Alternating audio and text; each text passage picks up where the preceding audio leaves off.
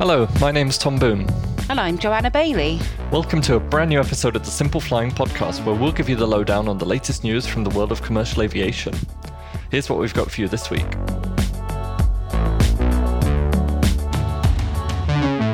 Coming up today, we'll talk about European airline failures and hand over to our US lead Lucas in the field, who was at the final Boeing 747 delivery.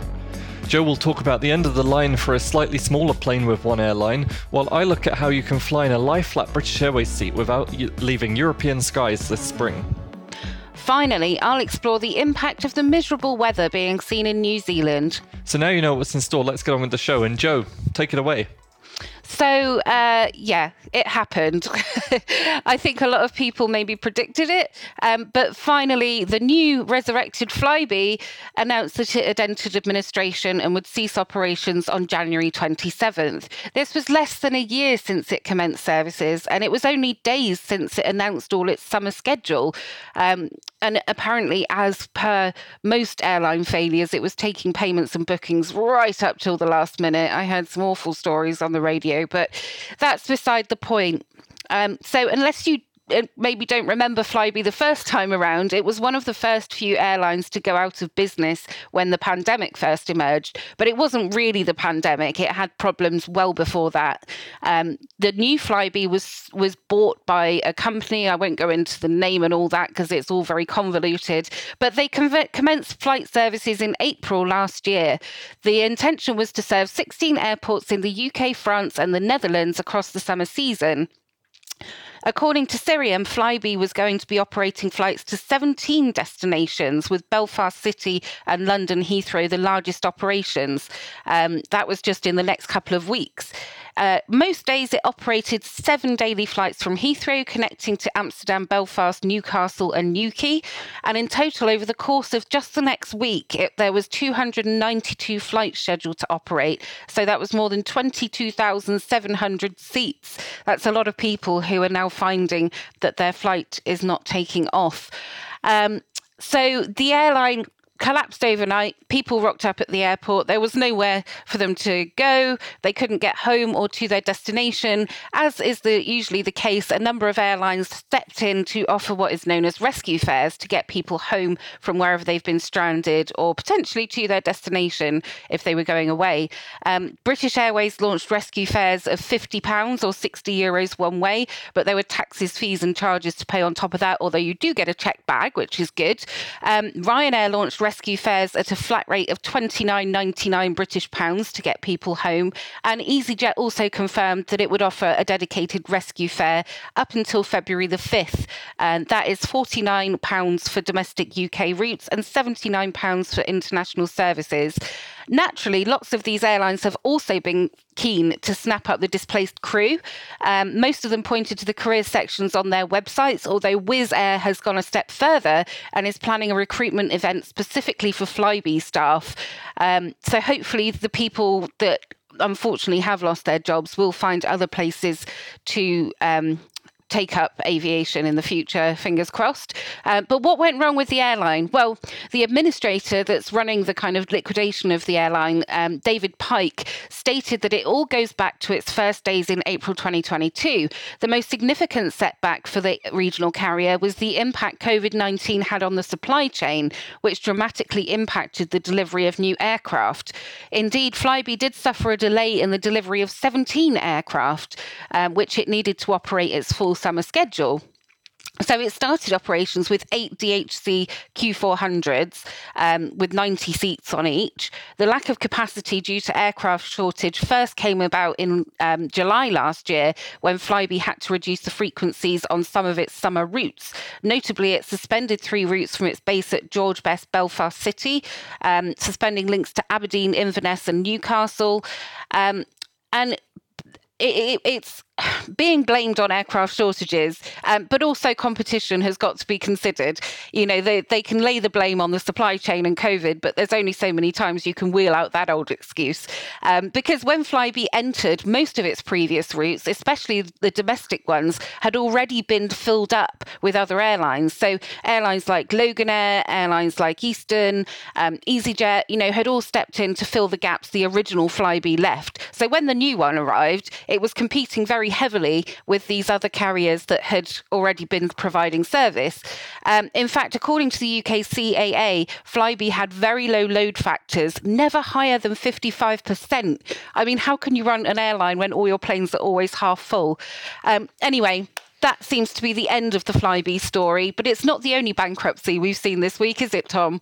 No, it's not. And another airline that also was suffering from poor load factors and has now gone bankrupt since the start of the week is Flyr in Norway. And I did have a little joke with Laura because when we were booking flights a year ago, we could have picked Flyr or Norwegian, and the timing was better on Norwegian, but I wanted to go with Flyr, so I was saying to her, it's your fault that Flyr has collapsed. But what went wrong with Flyr? Well, basically, it's a fairly kind of similar story. Low load factors, and winter for these northern airlines isn't great, isn't a sort of really busy time. But sort of the first warning flags were raised on Monday. The airline said that it hadn't managed to raise more money, and as a result, it ended up cancelling all of its flights on Tuesday. And then Tuesday evening, it's funny because I sat at the computer all day sort of expecting this. And the second I left the house and went outside, the news broke that Flyr had also, it hadn't filed for bankruptcy yet, but it was saying that it would on Wednesday morning. They posted a note on their website saying, "Thank you so much to everyone who's chosen to fly with us over the last year and a half, for welcoming us so well and for all the cheers. We will miss you all and offer our deepest apologies to everyone affected by the fact that we now have to go in for one final landing." Oh. We encourage anyone who's booked a ticket with us to contact their credit card company for a refund. The bankruptcy trustee will take up over all responsibility for Flyr and will share contact information as soon as it becomes available. Oh, so that was the story with Flyr. It was a sad one, but it's a sort of similar story. Looking at it, they, I think they got too big too fast. They had a fleet of 12 aircraft, and that included 6 Maxes, which were brand new. So they're not going to be cheap to lease. If you're starting up an airline, you really want some sort of, maybe Ryanair's old 737-737-800s or something. Or like Play with its A321s that were used and on very good leasing terms thanks to the pandemic. Yeah, exactly. And I think the other thing with Flyr was they had managed to secure a wet lease this summer for 6 aircraft, which would have probably got them through. But there was a clause in the wet lease agreement that it wouldn't be signed until Flyr managed to get more funding. And the sort of converse problem with that was the funding said that they wouldn't give it until Flyr had managed to sign this contract. So it was a bit of a, no one wins. But oh dear. Yeah, it's a shame for European airlines starting with F this week. But now I did want to hand over to Lucas over in the field to tell us a bit more about something else that came as an end of an era this week. So take it away, Lucas. Thanks for having me on the podcast again, Tom and Joe. It's a cold day here in Seattle. We just got back from Payne Field where the final 747, now flying for Atlas Air, took off. But let's backtrack really quickly to yesterday's event.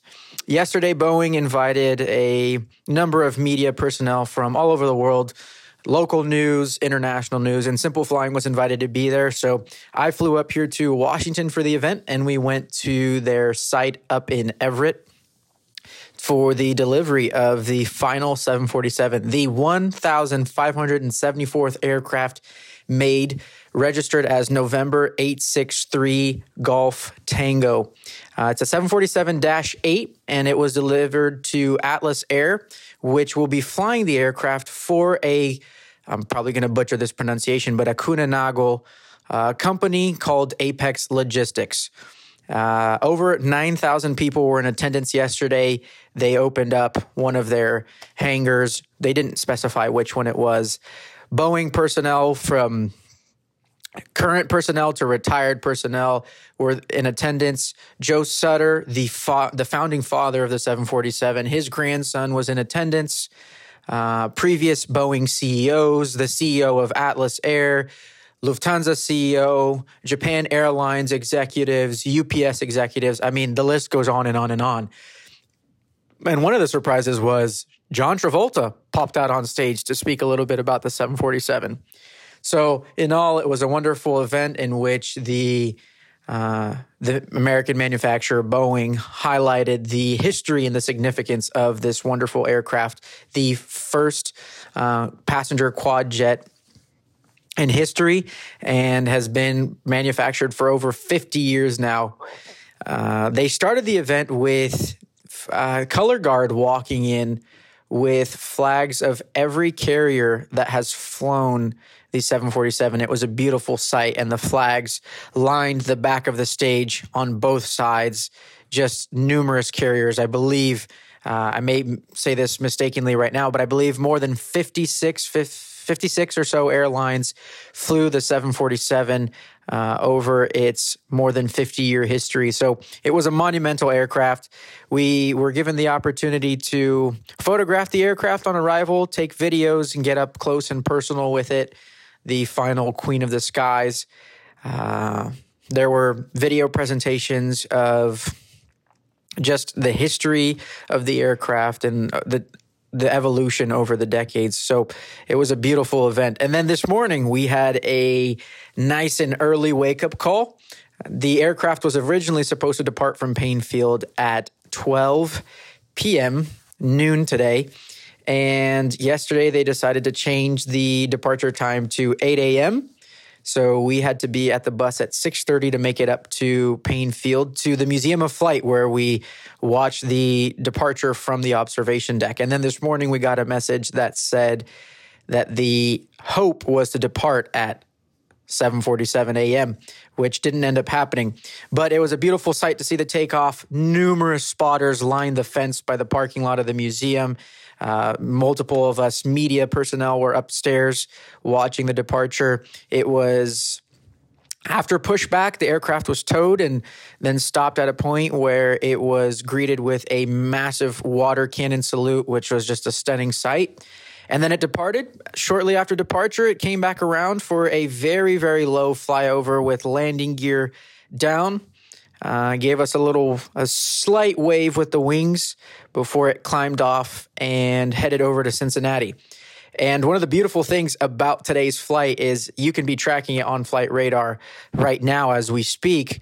Obviously, this podcast is pre-recorded. But anyway, they started the flight path by forming a crown, and then they are drawing out the numbers 747 here over the state of Washington. Last I checked, it was flying around at about 12,000 feet, and it is currently the number one most tracked aircraft on Flight Radar. So anyway, Joe and Tom, that's it from me. Thanks for having me back on here. It was monumental, a monumental moment to witness yesterday.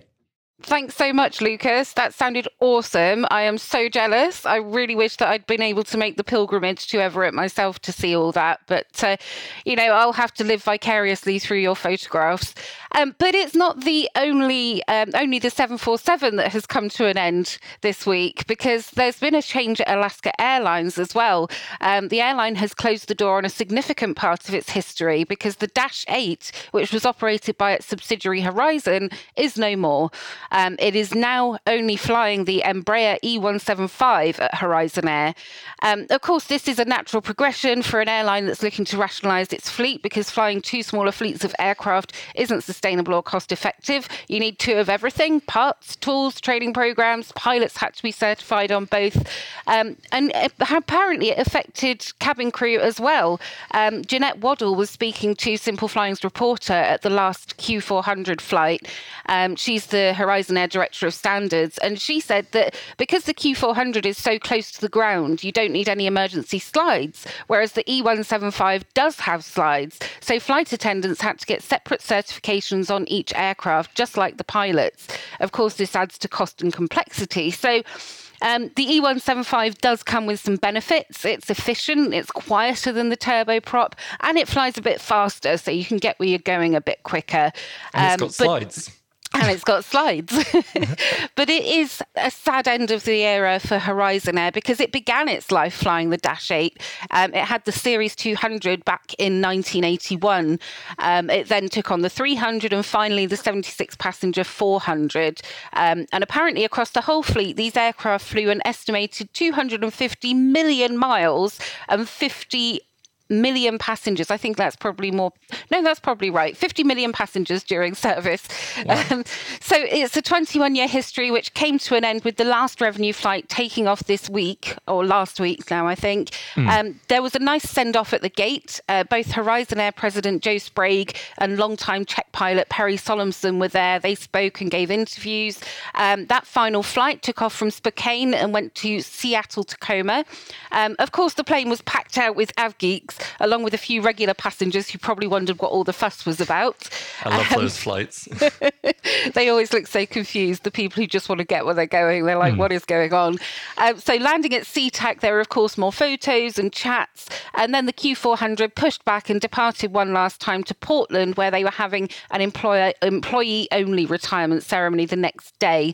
So it's all changed at Alaska because it also retired its last Airbus A320 earlier this month. Wow. These were aircraft inherited from Virgin America, and it operated its last revenue-generating A320 services on January the 9th. So now Alaska Airlines and its subsidiary Horizon is all jet, just 737s and E175s, all set up for the future.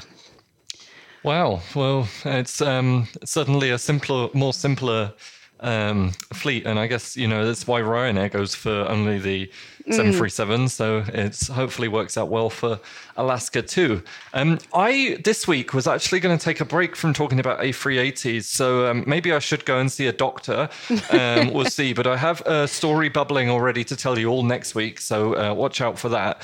But I didn't want to go too far from my lane, so I'm going to talk a bit about British Airways and Frankfurt this week. But what I really wanted to talk about was that British Airways is going to fly its Boeing wide bodies to Frankfurt on several rotations over the coming months, which is quite interesting because it's an A320 route and you don't get more than an A320 passenger load on the flight. So what's happening? Well, according to the latest schedule information from Cirium, British Airways is planning 31 short-haul wide-body flights to destinations typically served by the A320 family between February and April. So 27 of the rotations are bound for the wonderful Frankfurt airport across the 3 months, and Berlin and Dublin are also going to see 2 wide-body rotations each in March. Berlin and Dublin are only getting the 777, but Frankfurt is getting the 787-9 and the 777. All of the dates that this is happening are on our website. I'm not going to read them out because it will be tedious.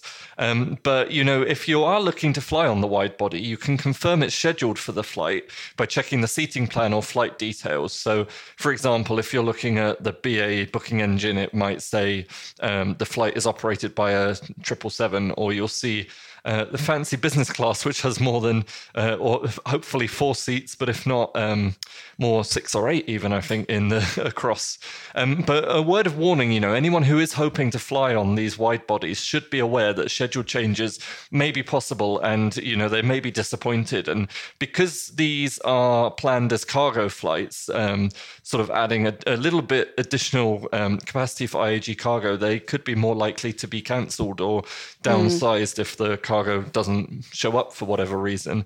But, let's talk about the A380. It's not the only time that British Airways has added flights to Frankfurt for cargo. Last summer, the A380 was flying between London Heathrow and Frankfurt quite a bit, but it wasn't going to the passenger terminal when it was landing in Frankfurt. It was going to the cargo terminal. So quite an exciting one there. But yeah, hopefully some people who maybe wouldn't normally get to experience a wide body or a lie flat business class might be able to just have this one-off treat. Although I don't expect they'll get much sleep between Frankfurt and London, but it's still nice to put your feet up, I guess. Yeah, I'd imagine so. So I wanted just to round off by talking a little bit about what's going on in New Zealand, because they've been experiencing some awfully dramatic weather down there. There's a severe storm battering Auckland in particular, which has filled the city streets with water. In some places it was waist high, and they had to evacuate some of the houses. In fact, the mayor of Auckland declared a state of emergency. Of course, the airport was no exception. And in fact, there were several inches of floodwater throughout the terminal. They had to order the airport to be evacuated. Naturally, they had to close it as well. So there were no flights in or out of Auckland on January the 27th. Although planes could have landed, they decided it wasn't very safe. There were reports that over an inch of water had built up on the runway. So inbound flights were either cancelled or diverted. In fact, one of the last planes to land at Auckland was an Air New Zealand flight NZ124, which was a Boeing 777. It did land safely, but then it drifted off to the side of the runway, damaging several runway lights. That is under investigation now. But for some passengers, this resulted in the most infuriating type of flight there is, and that's a flight to nowhere. So on Friday, the longest one we spotted was Emirates flight EK448 between Dubai and Auckland. They were about 6 hours, maybe 6.5 hours into the journey, flying over the Indian Ocean when they got the news that Auckland was closed, and they turned back to Dubai. So the passengers were on that plane for 13 hours and ended up exactly where they started. How frustrating. They weren't the only one. American Airlines was operating AA35 between Dallas, Fort Worth and Auckland.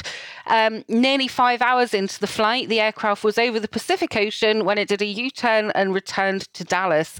So those poor passengers spent about 10 hours in the aircraft, only to disembark back in the United States. I can't imagine anything more annoying when you're excited to go somewhere new. But by Saturday, service had resumed. Domestic came back first, and then the first international flight was a Jetstar service that departed Auckland safely on Saturday morning at just after 7 o'clock in the morning.